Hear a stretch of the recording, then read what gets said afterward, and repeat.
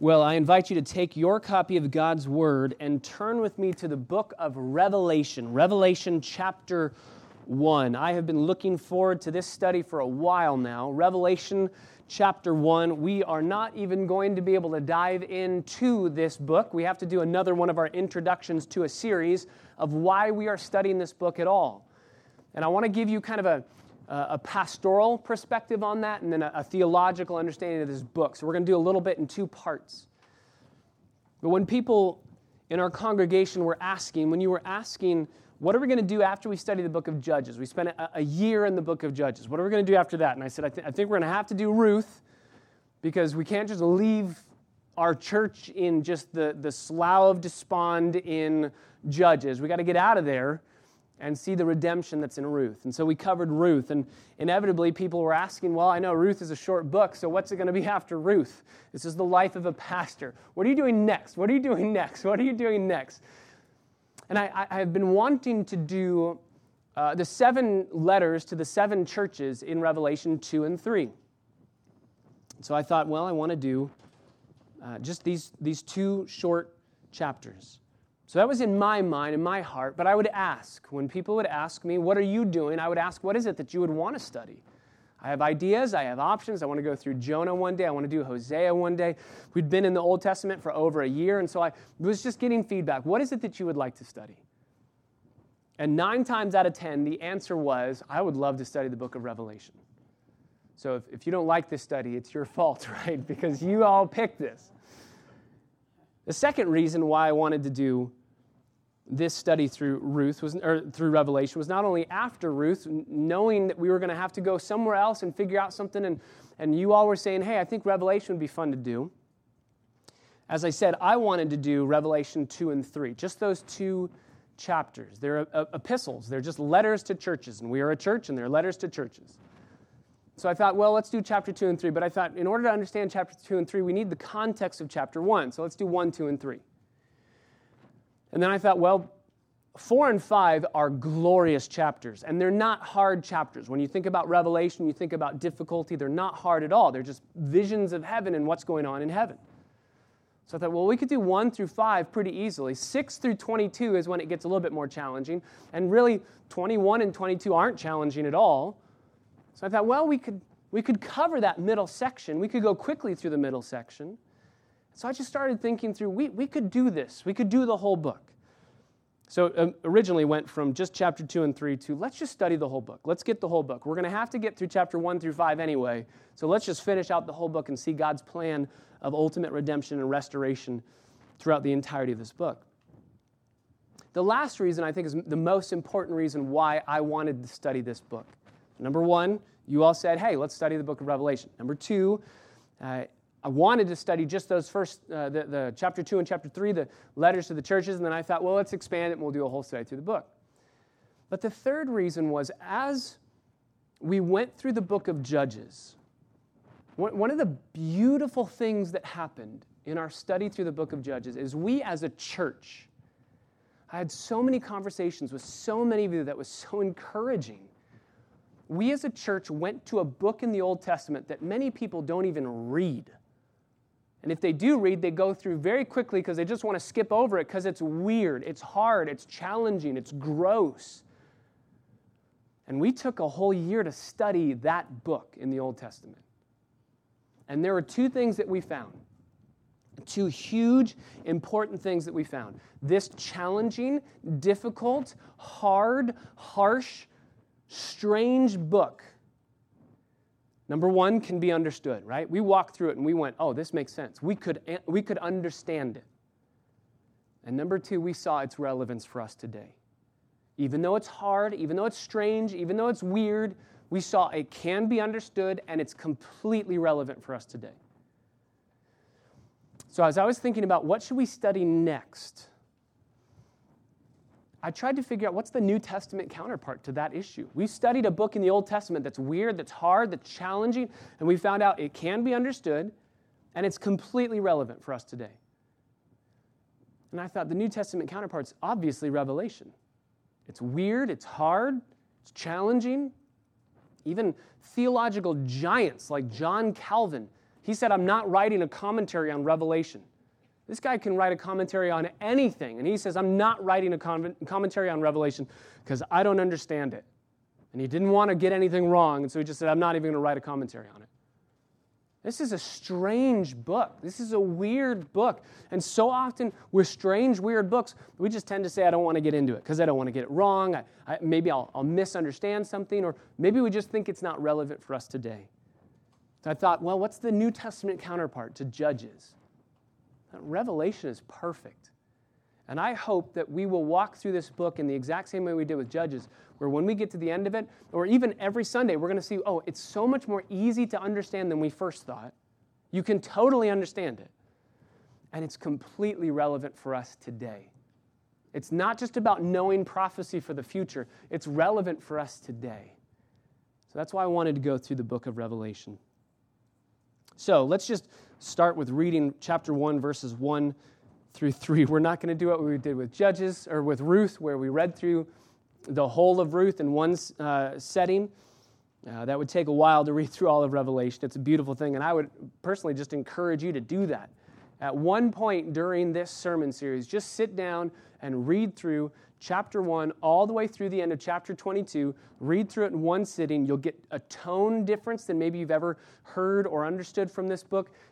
Don't try and answer questions that you don't know about. Just read it from start to finish in one sitting, because that's exactly how it was meant to be read.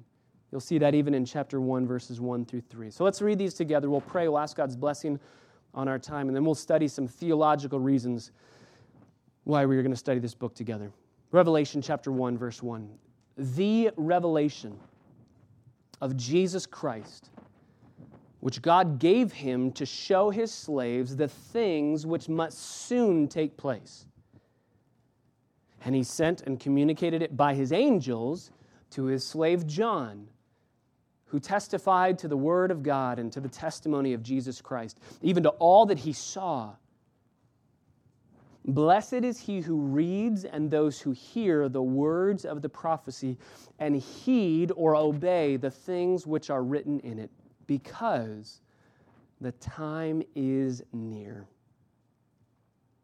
Father, these words fill us with encouragement. We are slaves of Christ, just like John was, just like the recipients of this letter. We have been bought with a price. We are not our own. We have been called to glorify you in our bodies. We are a church, just like the churches in Ephesus, in Smyrna, in Thyatira, in Pergamum. We are a church. And so we are encouraged to read a letter that was given to be read aloud in churches. We have questions even as we read this. The time is near, but it's been thousands of years since John wrote that. What does near mean? What does soon take place? Are you coming soon? We have questions that we long to answer, but more than anything, we've already been given marching orders, just even in these first 3 verses. These verses, this book, has been given for us to read, to hear, to understand, and to obey. There are things in this book to obey. It's not just all about what's going to happen later. It's about, based on what's happening later, how do we live now? And we can obey you as we read prophecies of what's to come.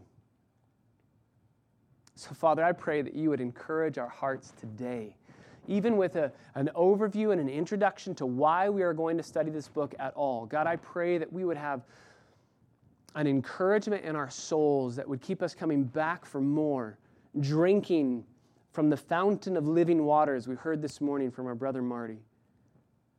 How we would see Christ lifted up, exalted, and that the revelation of Jesus would do for us exactly what it did for John.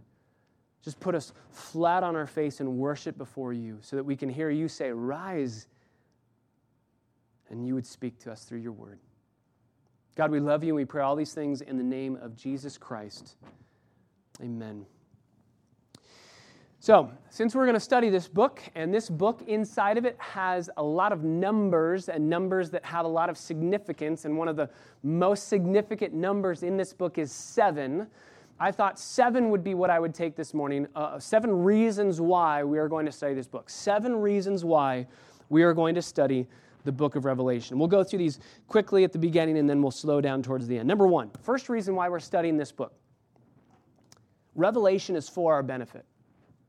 Reason number one, Revelation is for our benefit. It's for us. It's written for us. It's not written to us. Certain parts are, but it's not written to us. It's written for us.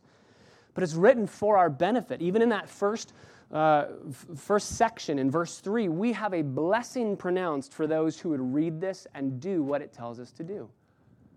So this book has inherent in it blessings. If you want to be blessed, study and read this book. All the way in the end, in chapter 22, there's another blessing that's proclaimed for those who would read this book and do what it says. So it's written for us. That should fill us with an expectancy over what is God going to tell us each and every Sunday morning, and how are we going to live that out and be blessed by what God tells us. It's written for our benefit. Number two, not only is Revelation written for our benefit, which is why we're studying it, but number two, we can understand Revelation. We can understand Revelation. We can understand it. We can hold on to it. We can cling to it. It is apocalyptic literature. Apocalypsis is the Greek word, which just is the second word in my English Bible. The revelation, the apocalypsis. It just means revealing, unveiling something that's covered, that's hidden, and you pull the lid off of it and you show everybody what it is. The opposite of apocalypse is a word that you know, apocryphon, apocryphal. Apocryphal means mysterious, hidden, something that you can't fully understand, and you need somebody else to help you to understand it.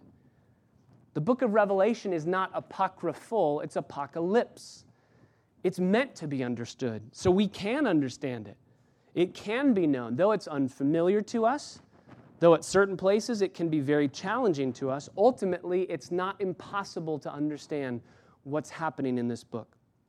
Understanding the book of Revelation is completely within our grasp. We can understand it. Just like with Judges, where we went through a book and what does this mean? What is this for? How is this relevant? We're going to do the exact same thing with Revelation. We can understand it. Yes, it's challenging. There's places that are very challenging. There's places that also are not challenging at all. We're going to study this with our brother Marty and how to study the Bible, but you have to study the Bible within its genres, right? We talked today about poetry, about figures of speech. We take them literally, yes, but literally in their genre. We don't just say, if something is poetic language, we don't say that that obviously means exactly what it says. If I say, I've had a broken heart before, I'm obviously not asking you to take that literally, meaning I've had my heart broken on the inside and had to be stitched up and have heart surgery. It's a poetic figure of speech. I've had a broken heart before. I've been sad on the inside so much that it feels like my heart's broken. The same thing is true in every aspect of the Bible, every book of the Bible. It's language that's meant to be taken at face value in its genre.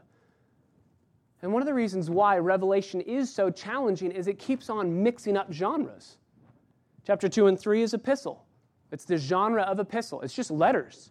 It's like reading 1 Thessalonians or reading Colossians. It's a letter. There's not much that needs to be interpreted. You can totally understand it. It's a letter. However, since the entirety of this book is an epistle as far as it's a letter that was written to the churches, we have to know that every letter has an occasion for its writing. Right? We would say, hey, I'm writing a letter to Sam. It's his birthday. Happy birthday, Sam. The occasion of the writing is his birthday. Or I'm writing to somebody who had something that they went through that was really challenging. I'm sorry, I'm praying for you. There's an occasion for it. Every letter is occasional. It has an occasion to it. There's an occasion for this letter. There's a reason why this letter was written. And I don't think that the reason why it was written is too far away from the reason why we need to study it today. We'll get into that in, I think it's number 3 or number 4.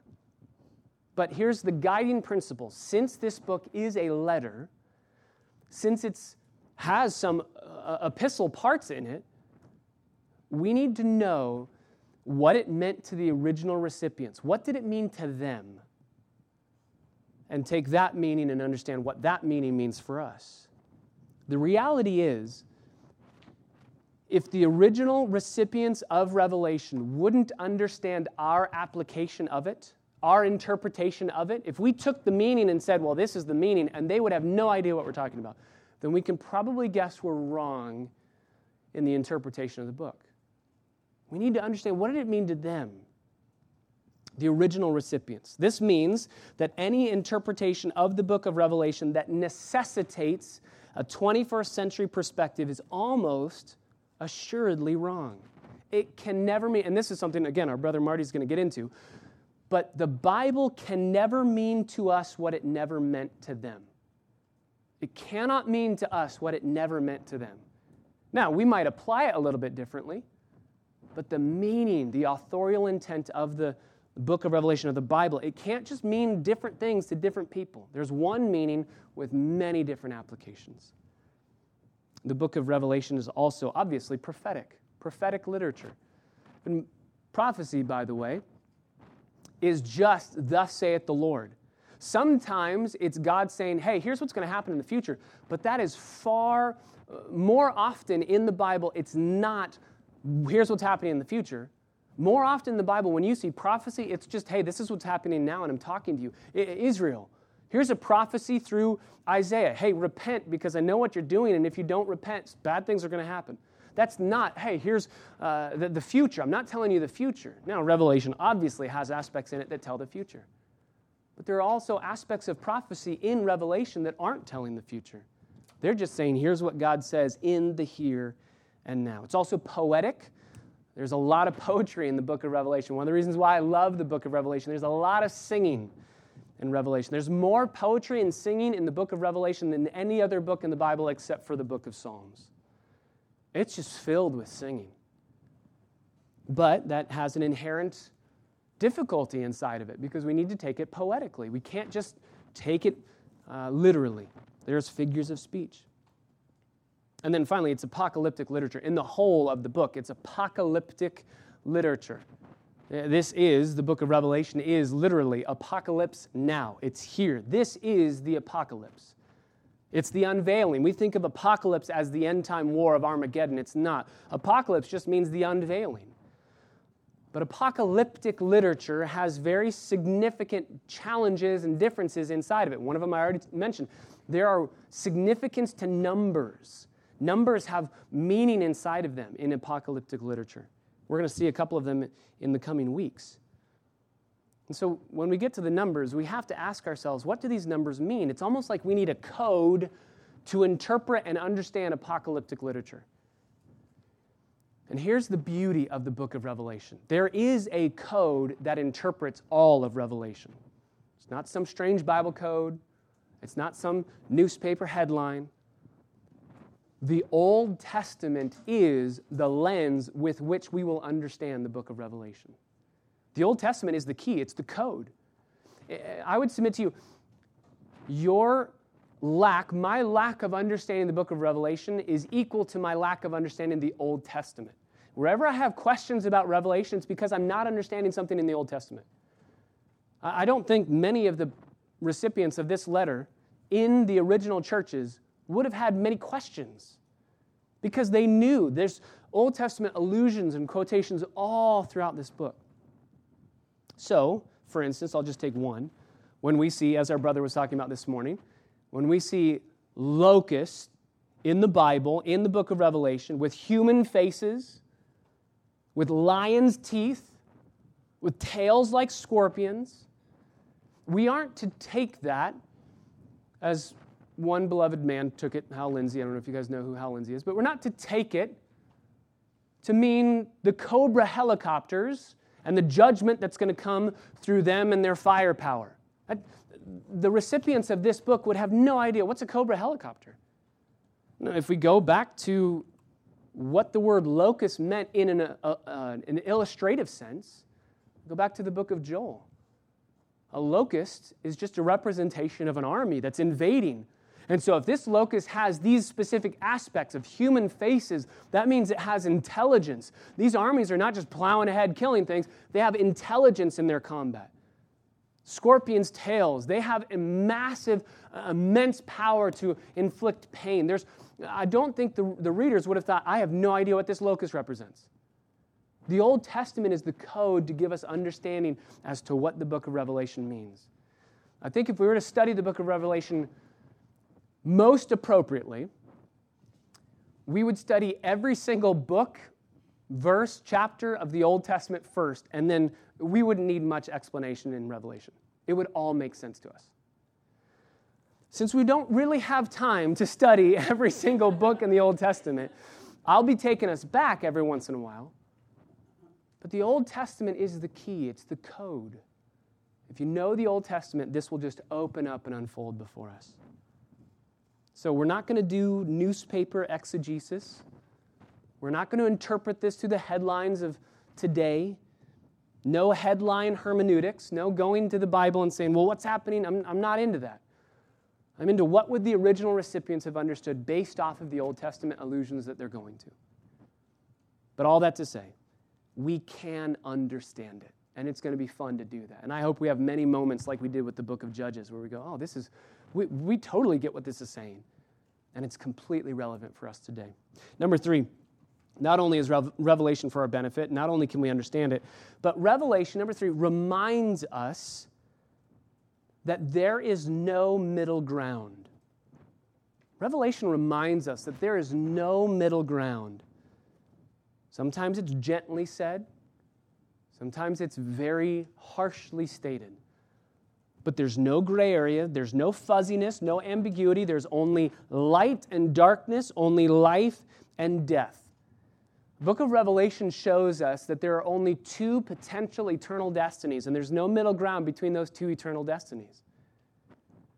And that every single person will find their way to one of 2 eternal destinies, and that's it. And in a place and time in our culture where pluralism reigns, we need revelation. We live in a day and age where the only thing that is socially unacceptable is if you say that something is socially unacceptable. Otherwise, anything's fair game. We live in a day where the only heresy is to say that something is heretical. And so we need a book that just boils it down very clearly and crystallizes our understanding that heaven and hell exist and they're real. Worship of God or worship of the devil. Those are the only 2 options. You either worship yourself or you worship God. We need this. I think the book of Revelation will show us something. Most people have a misunderstanding. We talked about this a little bit in our small groups over the summer. Why would a loving God send anybody to hell? I was reading a book last night.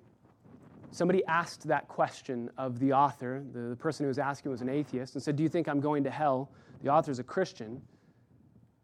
And the author answered so perfect. I love what the author said. This atheist said, do you think I'm going to hell? And the author said, don't you want to? Hell is voluntary. Nobody's forcing you to go there. But if you hate God, you would hate heaven. You would hate heaven because heaven is just hanging out with God for all of eternity. If you love God, you want to be with Him for all of eternity. God's not going to send somebody to hell who loves Him and wants to be with Him. God allows all of us to make our own decisions. Do you love God or not? If you don't love Him, then it's a very loving thing for God to say, I'm not going to force you to be with me forever. People in hell currently would love to leave hell. They don't want to be there. But if you said, you know what, you can get out of hell and just go to heaven. Do you want to go to heaven? You know what their answer is? 100% of the people in hell would say, no, I'd rather stay in hell than go to heaven. I'd much rather stay in hell than go to heaven. They don't love God. And so this book is going to confront us with the realities. Eternity is closer than we think. Brothers and sisters, before you know, we did this in our study last year in the book of James. Before you know it, our life's a vapor, it's gone, and we're going to be in eternity. So one question is, have you today come to an understanding of your love for God? Do you love Him? Not just know things about Him. The demons know the truth about Him, but they don't love Him. Do you love God? Because if you don't love God, then you would hate heaven and God would not allow you there. And so one of the things that this book will confront us with is our own decisions. Have we chosen to follow God, not out of an intellectualism, not out of some sense of duty, but because we love Him. You won't love Him until you understand what He has done on your behalf in order for you to be able to love Him. You and I all deserve hell. We deserve judgment. We deserve justice for our sins. We deserve punishment. And God loves us so much that He says, I'm going to take your punishment on the cross. I'm going to live a sinless, perfect life. I'm going to take your punishment on the cross so that you don't have to be punished because I love you. And those who understand what Jesus did at the cross and that He rose from the dead, offering us eternal life, those who see that and savor that will look at Jesus and say, I love you for what you've done. We love Him because He first loved us, 1 John tells us. So we're going to love Him for what He's done. And if you love Him, then heaven is yours and you are going to love being there. If you don't love God, I'm not that bad of a person. I don't really need Jesus' sacrifice. Thank you so much, but you didn't need to die for me. I'll try and work hard. I'll be a better person. I'm better than so-and-so. We all play the moral relativity game. There's always somebody worse that we can compare ourselves to and say, I'm better than they are. We'll look at Jesus' sacrifice and we'll say, it's nice, but it's not for me. I don't need it. And if you say that, then you're going to walk away saying, so I don't really love God. I don't love Jesus. And if you don't love Jesus, you would hate heaven. This book will confront us, number one, with that reality. Have you made a decision out of love for Christ to follow Him? But secondly, it will help us, if you have made that decision, to look outward. You will start seeing people, not just as people physically, as flesh, but as souls walking around, destined for heaven or hell. Brothers and sisters, that's what we need to do. If you are a Christian here this morning and your destiny is secure and you are going to heaven, then you have one job on earth that God has left you for. One job, Matthew 28. Go into all the world and proclaim and preach the gospel, baptizing people in the name of the Father, Son, and the Holy Spirit, teaching them to observe all that I've commanded you. And you do that by living it out. So obviously we have multiple jobs of following Christ ourselves and encouraging other believers to do that. But one of the things that we'll never be able to do in heaven is share Christ in a saving way with a non-believer. We can never do that in heaven. So we need to do that now. We need to give our lives to that now. It's just, a hymn writer says, rise up, O men of God and women of God as well. Have done with lesser things. This book's going to help us. It's so black and white. There's no middle ground.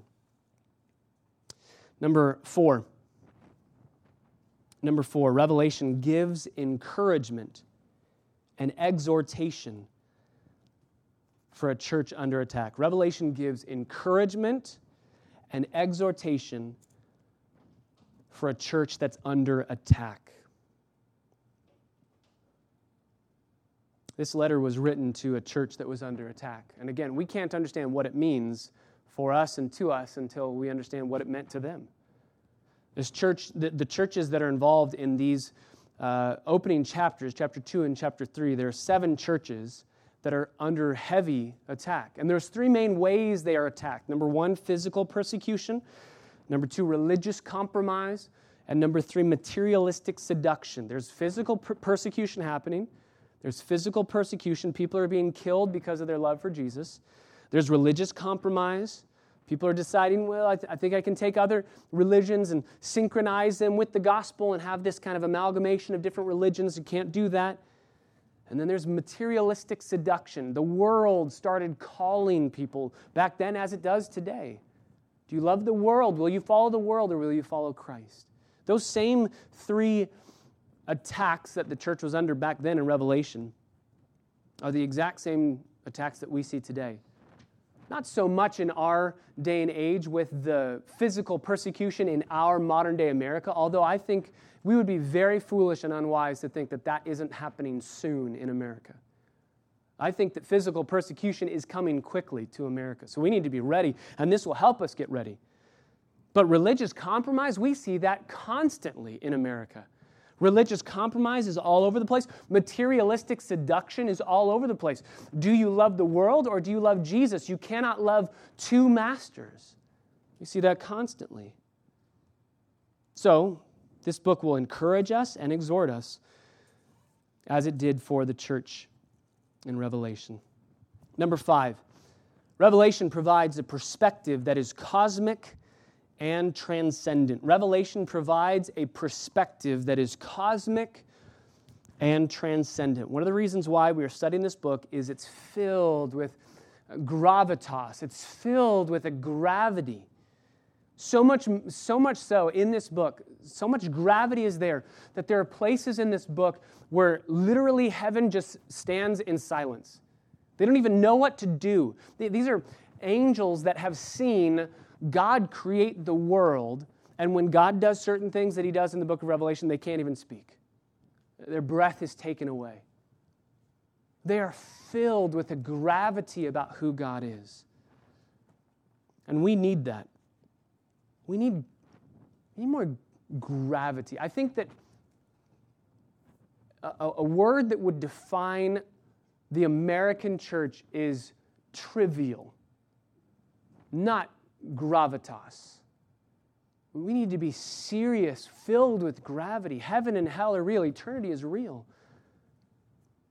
We had the blessing, my wife and I did, of celebrating our 10-year anniversary in Hawaii this summer. Our brother Sergio preached for me while I was gone, and we just got to enjoy sitting at the beach and seeing the grandeur, and it's peaceful, just pure peace. We were on Maui, and there's this huge mountain that I believe is made out of a volcano, and you can go to the top of it. It's called Haleakala. You can go to the top of it. It's over 10,000 feet tall. And when we went up there, my wife made an observation about me as a human being, because we went up, I said, I want to go to the top. Let's go all the way. And then we went to, you can drive, you can park up at the top, and then there's a hike to get even higher to the top. You're just not at the top, you're at the tippy top. So I drove all the way to the top, and then I hiked all the way to the tippy top. I wanted to find the highest place on this island. And I just stood there in complete silence. And my wife's like, this is beautiful. All right, let's take pictures and go home. And I wanted to stand there. And she made this observation on our way home as we were driving back. She said, you like mountains more than you like beaches, don't you? You like mountains more than you like beaches. And I said, they're completely different things to me. A beach, you just relax. I fell asleep so many times. Praise the Lord for sunscreen, because I just fell asleep. I just would lay down in the sand, and I'm a goner. And it was such a blessing, because Hannah would go out and go scuba diving or go snorkeling in the water, and I would lay down, and there were people around us. We had all this food and all these different things, and I would say, hey, can you just watch this? Because I might be gone pretty soon here. I'm so tired. Can you just watch these things for us? And some of them would just laugh. One couple said, where are you from? Are you from L.A.? And I said, yeah, I'm from L.A. Why? And she said, the beach is here. Nobody's stealing any of your stuff. Just, you can go to sleep. I'll watch it, but nobody's going to steal any of your things. I would just go to sleep. It was so peaceful and relaxing. When we got to the top of the mountain, I didn't go to sleep. I just stared in awe and wonder. And I told my wife, beaches and mountains are completely different. Not that I don't like beaches. But there's something that happens to me when I'm on a mountain. Just like our brother Marty was talking about this morning, when you look at Half Dome, my soul feels uneasy. I don't know if you've had that feeling where you just kind of feel uneasy to the depth of who you are. I told my wife, I love that feeling. I love feeling small. I love just feeling small. And this book will make us feel very small, because God is very, very large, cosmically so, transcendently so. The word throne appears 34 times in this book. There is a throne fixed in heaven, and God is on it. And every problem that we have in this world is so small compared to His glory. And things aren't always what they seem to be. This book will help us to look past the obvious, to look past even the present moments and circumstances and get beyond it all to see from God's cosmic perspective. There's so much more going on that meets the eye. And I pray that as we study this, as I said earlier, all our eyes would turn to Jesus, fix on Him, and the things of this world will grow strangely dim. I want that to happen. Doesn't mean that pain doesn't exist, that suffering isn't real, but that in those moments of trials, of difficulty, that we would realize, compared to eternity, as Paul says, these are light, and they're momentary. And they're producing something that we see what they're producing in the book of Revelation. And the reality is he's going to win. Like Martin Luther wrote in A Mighty Fortress is Our God. He must win the battle. The devil, lo, his doom is sure. It's coming to an end. There's a day when evil will no longer exist. And this book will help us remind ourselves that because that is sure in the future, we can live differently today because of that day. So, number 6, moving on. Revelation encourages us to reflect on our own worship of God. The revelation of Jesus Christ, the book of Revelation, encourages us to reflect on our own worship of God. In this book, when the veil is pulled back, when we finally see the outcome of everything that God is doing, the response of heaven, of the people that are on the earth that see what's happening, it's worship through song. This book is filled with incessant, passionate worship through song. As I said earlier, there's more singing in the book of Revelation than any other book of the Bible except for the Psalms. There's more singing in this book than anywhere else except for Psalms. And the songs that are in heaven, they are so beautiful. I have many people that are friends of mine that are worship leaders, worship through song. They lead on guitar or through piano. And they've told me, man, I'm kind of done with wordy songs that are just filled with words. I want fewer words, sung more times, very expressive, very emotive. I just don't like wordy songs. In my heart, I'm thinking, I don't know if you'd like our church. We sing very wordy songs. But the reality is, I believe that that's a description of the songs of the people of God in the Bible. The songs in heaven are very wordy songs. They are filled with words. They cannot contain their enthusiasm about God and just spills out in words. And there are 3 main themes that emerge in all of their words and all of the songs in this book. Number 1, God is creator. He's creator. He's made everything that we see. Number 2, God is savior. He has redeemed his people. And number 3, God is judge. And those 3 themes just keep emerging over and over and over again. And the beauty is that in heaven, there is no one who is indifferent in these scenes. As they're singing in heaven, no one is indifferent. And the reason why is because the indifferent people aren't in heaven. They don't go to heaven. They wouldn't like heaven if they went to heaven because they're indifferent about the things of God. So Revelation will help us set aside the trivial things, to no longer be indifferent people. As we talked about when we studied Psalm 100 a few months ago, or about a year ago now, Revelation will help us have not an emotional empty-headedness in our singing. We don't want to just be emotional, but empty in our thinking. Just emotional empty-headedness. We don't want that. But we also don't want intellectual empty-heartedness. We don't want emotional empty-headedness where we're just emotion without an understanding, but we don't want understanding without emotion. And we're going to see both of those things. They don't exist in heaven. There are no people or angels in heaven that are emotionally empty-headed or intellectually empty-hearted. They are fully engaged in passion and in doctrine and in doxology. And that leads us to our final reason why we're studying the book of Revelation. So number 1, it's for our benefit. Number 2, we can understand it. Number 3, it will remind us that there's no middle ground. Number 4, it gives encouragement and exhortation for a church that's under attack. Number 5, it provides a perspective that is cosmic and transcendent. Number 6, it encourages us to reflect on our own worship of God. And finally, number 7, and this is one of the reasons why I could not wait to study this book after our brother Marty went through what he went through in how to study the Bible in a grand narrative form. Number 7, Revelation reveals the glorious culmination of God's redemptive story. Revelation reveals the glorious culmination of God's redemptive story. Revelation is the conclusion of the Bible as a whole, and as we study with our brother Marty, we have creation in the beginning, we have fall in chapter 3 in Genesis, we have redemption throughout the whole of the Bible, and then we have a restoration, a new heaven, a new earth, and a recreation.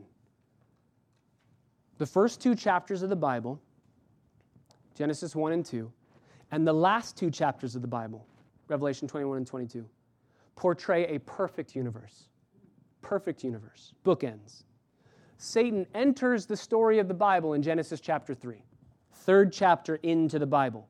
Satan exits the Bible in the third chapter from the end of the Bible. So first two chapters, perfect universe, Satan jumps onto the scene in chapter 3. Third from the end of the Bible, the entirety of the Bible, Satan leaves, and then we have 2 chapters of a perfect universe. You cannot miss the Genesis imagery, and we'll get to it in Revelation 21 and 22. You can't miss the imagery of the garden in these last 2 chapters. A new garden, no curse. God is dwelling with his people, and the tree of life is there again. It's back on the scene. John is thinking of Eden when he's writing. He's tying up the whole story because that is the purpose of God in his plan of redemption for his people. Hell will house all evil and will be thrown into the lake of fire for all of eternity, and there will be a place where evil no longer exists. When God placed Adam in the garden in Genesis chapter 2, verse 15, he told Adam, take care of it, guard it, work the ground, be careful, name the animals, but you protect this place. And the goal was, if hypothetically Adam and Eve had not sinned, was you be fruitful and multiply, go into the entirety of the earth, and spread the goodness of God throughout everywhere, in every corner of the earth. But it starts with protecting this garden and living in righteousness. And Adam failed miserably. That's why he's kicked out, and the cherubim say, well, we'll take over the protecting, right? Flaming sword spinning around. You leave, we'll protect the holiness of God. And where Adam failed, Jesus Christ shows up on the scene, and he succeeds perfectly. Where Adam failed in living righteously, Jesus never fails in his righteousness.